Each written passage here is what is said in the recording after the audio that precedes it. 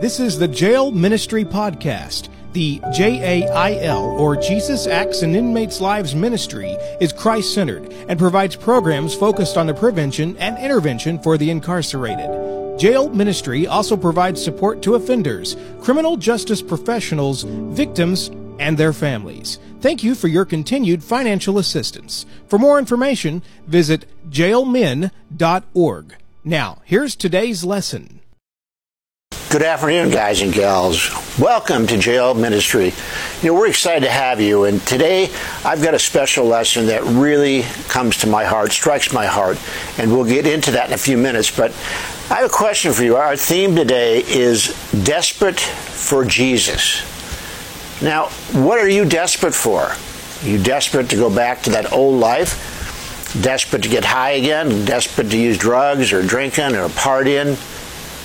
Desperate to get back to that living situation that wasn't healthy? Are you desperate just to get out of jail?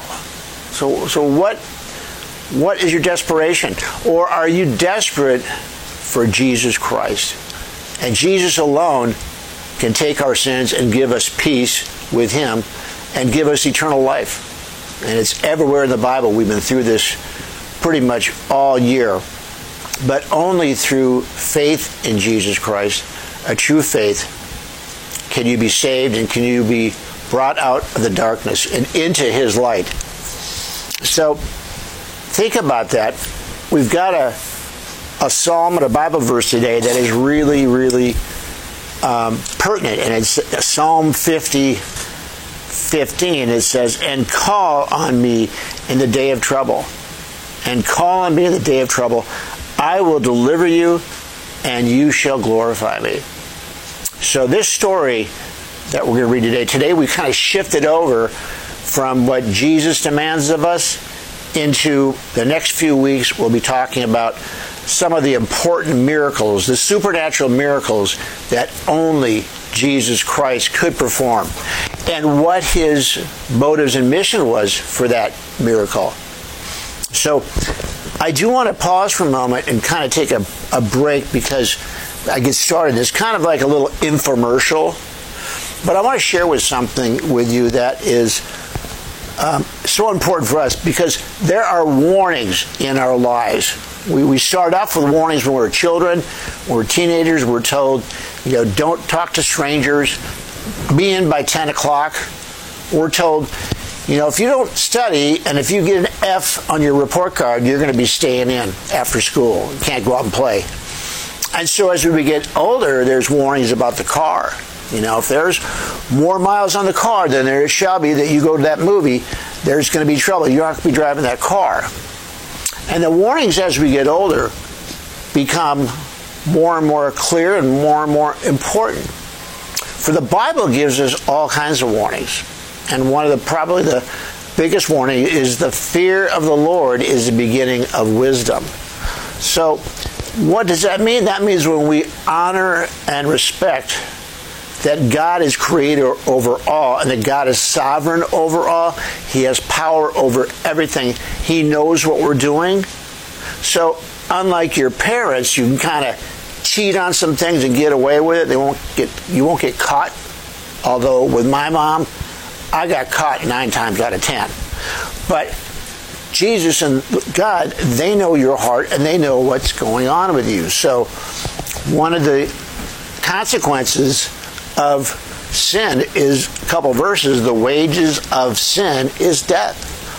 And the soul that sins, it shall die. 2 Bible verses. One is Romans 3:36. The wages, the payment for sin is death. And since we all have sinned and we all are born in Adam, there's going to be that separation that separates us from God. Okay? And there's other warnings out in society. There's a warning on I-35 driving into Austin, Texas, near our home. And it says every week it changes. It'll say 336 traffic fatalities through June of this year. Now, that's a lot of people dying on the road. And it will say, it'll give you a warning. It'll say, don't text, wear your belt, drive safely. So warnings from the state, because they don't want you dying, obviously, and having another accident with somebody else. But those are all warnings. And another warning that I get a couple times a week. Last year, I came upon a section of road by our home, a back road that had an accident, and there were vehicles out there, there were paramedics, there were all kinds of police cars, and we found out later that there were 2 people died on that stretch of road, and I believe it was a motorcycle. But on that same stretch of road just 2 months ago, we heard there's a head-on collision on this narrowing of the road going over a bridge. And I started to get kind of spooked, and I'm going to listen to that warning, okay? Because when I drove by that section where the 2 people drove just yesterday, I mean, this has kind of got to hit you. There were 2 crosses on the side of the road, and there were 2 skulls. Yes, folks, skulls. And I think the Department of Motor Vehicle, I think they're going to leave them out there because that's a pretty strict warning. 2 skulls there. So I told my wife, I said, I don't care if we're saving 5 minutes driving this way. I'm going the main way on the freeway. I don't care. It's back way, but I don't care.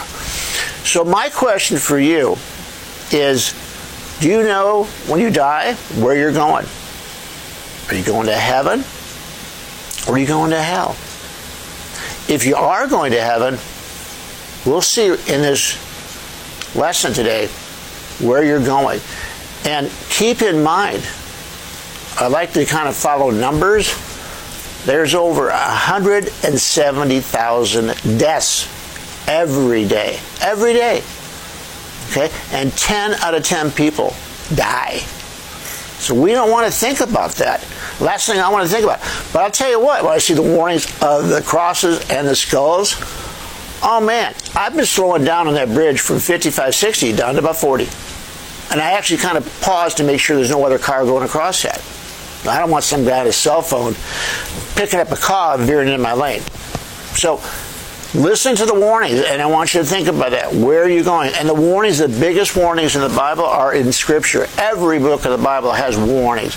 But I think the most concise are the 10 Commandments. And they're warnings how to live our life. They were given to the Jewish people.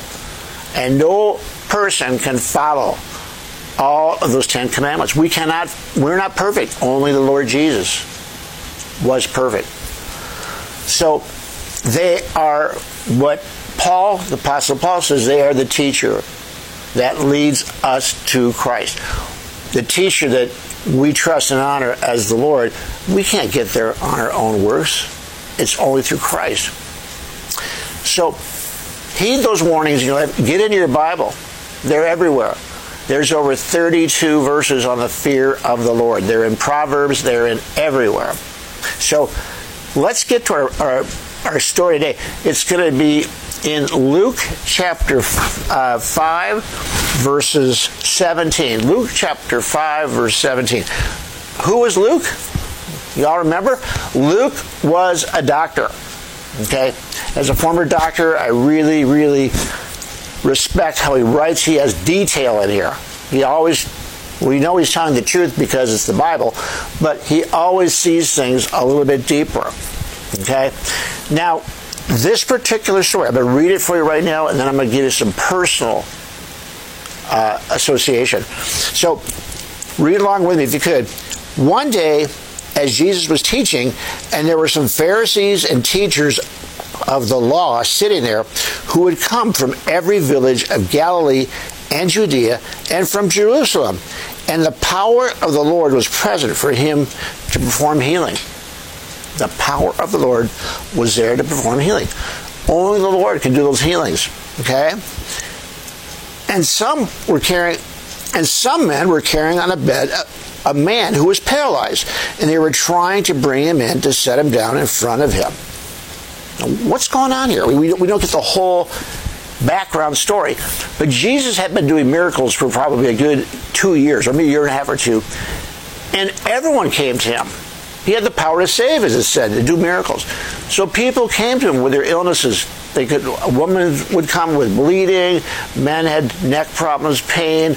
There were lepers, which was a terrible, terrible disease where their fingers would fall off. And this man was paralyzed. So if you think about this, there's a big crowd around there, and they want to get their friend in. So I'll read the rest, and then we'll get in, really dig into details. So some men were carrying on a bed one who was paralyzed, and they were trying to bring him in and to set him down in front of him, in front of Jesus. But not finding any way to bring him in because of the crowd, they went up on the roof and let him straight down through the tiles with his stretcher into the middle of the crowd in front of Jesus. Now, folks, the fact that there was a tile roof at that time, that showed that this person that owned the house had some significant means and was pretty wealthy. Most of the people at that time would have a thatched roof. Thatched roof was easy to make, to repair, replace it every couple of years, but this man had a tile roof. So can you imagine the audacity of these men climbing up on the roof with their friend? I mean, they wanted to help their friend, and this man was desperate. So they're on top of the roof, and the only way into the house was to tear the tiles off. These guys were kind of wrecking the house there, if you ask me. Seeing their faith, Jesus said, "Friend, your sins are forgiven you." The scribes and the Pharisees began to reason, saying, "Who is this man who speaks blasphemies? Who can forgive him? But God alone." Pardon me, I've got weaker glasses on today, and it's getting harder, so that means either I'm getting older or I need new glasses. But Jesus, aware of their reasonings, said to them, "Why are you reasoning to your hearts? Which is easier to say, 'Your sins have been forgiven,' or to say, 'Get up and walk'? But so that you may know that the Son of Man has authority on earth to forgive sins." Oh, he's saying this right in front of the Pharisees. The Son of Man has authority on earth to forgive sins. He said to the paralytic, listen to this, "I say to you, get up, pick up your stretcher, and go home." Wow. In front of all these people, get up, that command, get up, by the power of his word. Get up and walk.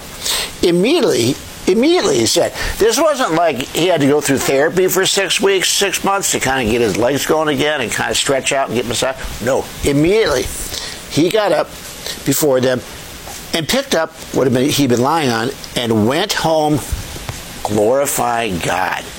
Glorifying God. Just like in our psalm, when I deliver you to you, glorify me now. Glorify me. He's going to glorify Jesus. And by that, he's going to spread the good news. This man, Jesus, he saved me. He healed me. I couldn't walk before, and I'm walking now. They're all struck with astonishment. I like this. Struck with astonishment, and began glorifying God. And they were filled with fear, saying, "We've seen remarkable things today." Remarkable things. Well, folks, I take this one to heart because I'd maybe shared with you before, but I am a quadriplegic, and I'm paralyzed from the chest down. I had an accident 23 years ago, and it was life-changing to say that. I almost died a few times, and I was like this paralytic. I wished I could walk again. I wish I could do the things I used to do. And my friends were kind of like this. These 4 friends helped this paralytic guy out. I had 2 or 3 friends that helped me out, came to me. And this one friend, Steve, I'm going to share this verse with you because it's so important. And I look at this verse now and I go, oh man, I didn't see the riches in this verse. This is Isaiah chapter 40, verse 31. He says, "Yet those who wait for the Lord," those who wait for the Lord. See, it's not something that happens like a snap. You don't demand these things. Those who wait for the Lord will gain new strength. They'll mount up with wings like eagles. They'll run and not get tired. They'll walk and not become weary. So I got that verse on a wall plaque from Steve. And I thought, I'm not going to walk. What's he talking about? See, I was not a believer yet. I had not been saved by the grace of God. And so I looked and I said, I can't do those things. I'm not going to rise up and fly with new wings. And they were already Christians, and they always, no. He's going to give you a new heart. He'll give you eternal life. And I was like, whatever, I was kind of angry. I didn't put that plaque up, as a matter of fact. I didn't put it up till later, till after I got saved. So go to that verse sometimes. He'll rise up and give you strength. But he says also, those who wait for the Lord. And there's a psalm that says, wait for the Lord, be strong and take heart. Wait for the Lord. So he's testing you right now in jail or prison. He's testing you right now. A lot of people want to just kind of call on the Lord and just kind of say, hey, I need this, and please do this and that. But it's in his timing. So if we go to some of the points here, a lot of key things here. He was teaching. There were Pharisees and teachers of the law. So at that time, the Pharisees were pretty much the religious rulers of Israel. And they were kind of the go-between between the Roman Empire, the Roman soldiers, and the common person. But you see, we've talked about this before, the Pharisees were what we call legalists. Okay? Legalism would drive any one of you crazy. They had over 850 laws and ordinances that you had to do to be a good Jew. In fact, we saw some good Jews on vacation a month ago, and they still wear the hats and the hair and all the robes that the Pharisees used to wear. Okay? They still believe in all those rules. And the Pharisees and the religious leaders, they saw Jesus, number one, as a threat. Number two, that he would say that I could clean the heart. Well, only God could do that. He called himself the Son of Man. What's he talking about? So the Pharisees are observing Jesus. They came out to see what's going on. All these people are being healed in this house, and there's more outside. So once again, the Pharisees did not rely on faith in Jesus Christ. Okay? They thought they had to earn their way. So folks, are you trying to do good things and kind of earn your way to be better? Be better Christian or closer to God? Well, it is, although it's good to do good things, we don't do those good things to get a higher merit with God. Does that make sense? At the end of the day, we are completely dependent upon God and Jesus Christ for everything. So he will send the Holy Spirit to guide and lead us and to do and act more like Jesus would. Okay, that's what we put our trust and hope in. So they were sitting there, and they were from all these different cities, in Jerusalem too. And, hold on. And they were with him, trying to see, he was healing all these people. Okay? But it's interesting, he notes right here, behold, some men were bringing a bed with a paralyzed man on it. Okay? So, the people at that time, they were looking for physical healing. They didn't see the need for the spiritual healing. And that's what Jesus really came for, is to be a mediator. And we know this verse, 2 Corinthians, for our sake, he made him, Jesus, for our sake, he made him, Jesus, to be sin, who knew no sin, to become the righteousness of man. So, he made Jesus to become sin, taking our sin. Does that make sense? He takes our sin, he gives us his righteousness. So only he can do that. But these miracles are occurring, and he's going to use these miracles to really have his main emphasis, which is turning to him and relying on him alone. Okay? Got some notes here. Okay? It says, so, he says, but finding no way to bring him in. Now think about this. We talked about this. He had to go through the roof. So, for some of you, it may be difficult to read the Bible. I don't know where you are right now, but take hope from this, that these men were so committed, such good friends, that they do anything for him. I think that's also important, as most of us know here in the jail Bible study, is you can't do it alone. You got to have other people who are believers, who lift you, who no pun intended, who give you hope, share verses with you, share the Bible with you. You've got to have that support. Very difficult to go at it alone. In jail or outside in life, you got to have those people. And that's why we go to church on Sundays. We go to meet with our congregation. We have maybe 100 people that believe what we believe in. We sing praises to Him. We hear the Scripture. The Holy Spirit works within our hearts. And I'll tell you, every time you come out, you always feel just stronger, closer. So keep that in mind.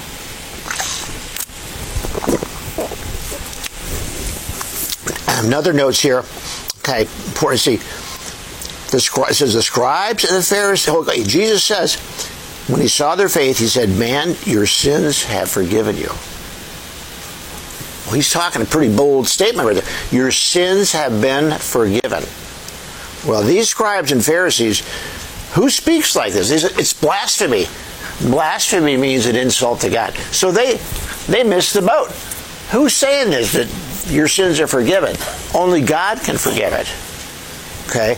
So they're doubting, and they're going to turn on Him shortly after this. Okay? They're going to turn on Him. They want Him dead. Okay? Because they believe that He's heretical, that He's not the Son of God. He's not who He says He is. These miracles are, they say, the work of the devil.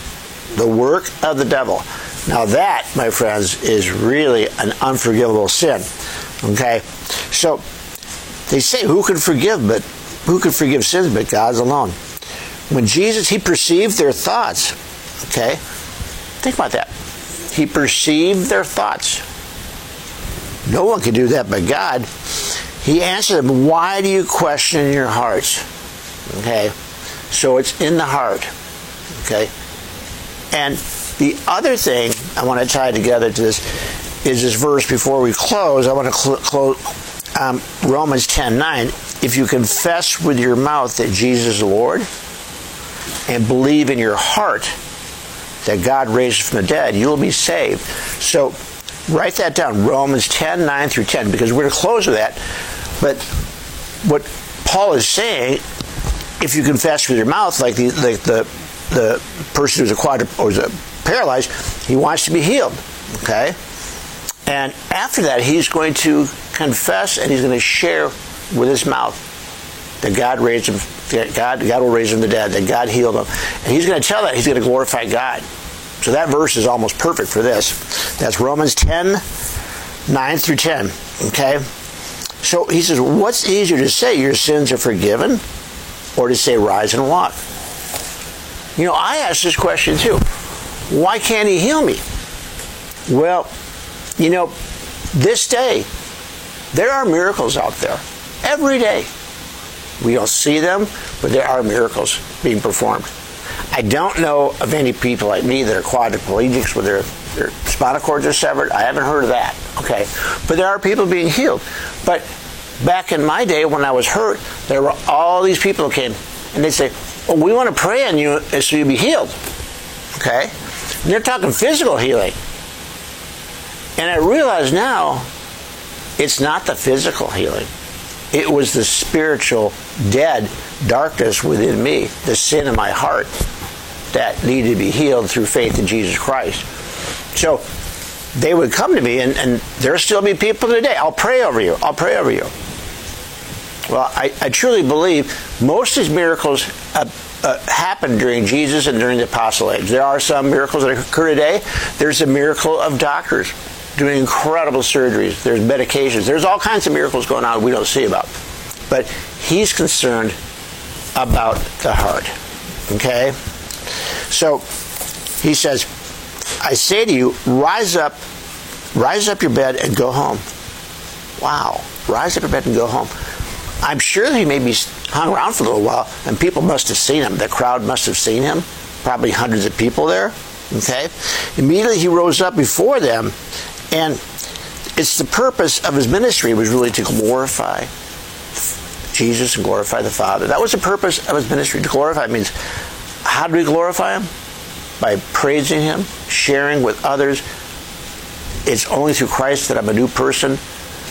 Lord, I give everything to you. I thank you, Lord. I thank you through prayer, through Scripture. And one other point here, okay? Jesus can do all miracles that may not even see, but think about this. The biggest miracle of all, he says in Ephesians, is when we are a new creation. The old has gone, the new has come. You think about that. We can be murderers. I confess I told a girlfriend to have an abortion. That's murder. I'm a murderer. I had that in my heart.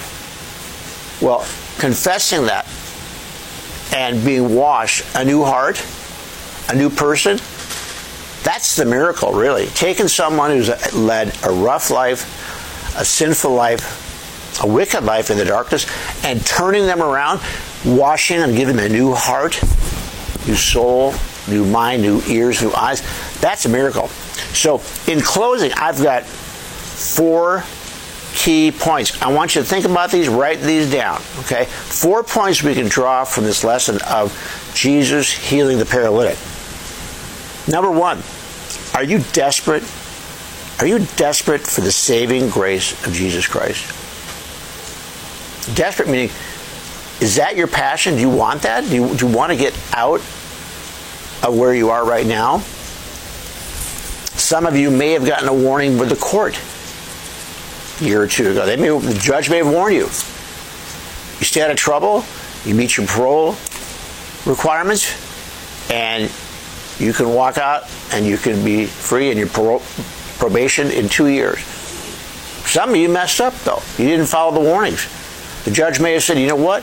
If you mess up again, we catch you dealing again, dealing meth or whatever, it's going to be 5 years.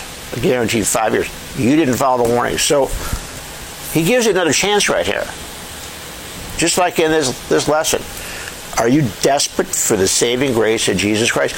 Only Jesus Christ. Grace is a free gift. You can't earn it. You can't buy it. You can't say this prayer 25, 35 times. Okay? I know back when I was Catholic, you'd say the Hail Mary 35 times. And that's not it. Okay? Number 2, the paralytic and his friends had faith in the they had faith in the divinity and power and supernatural power of Jesus Christ.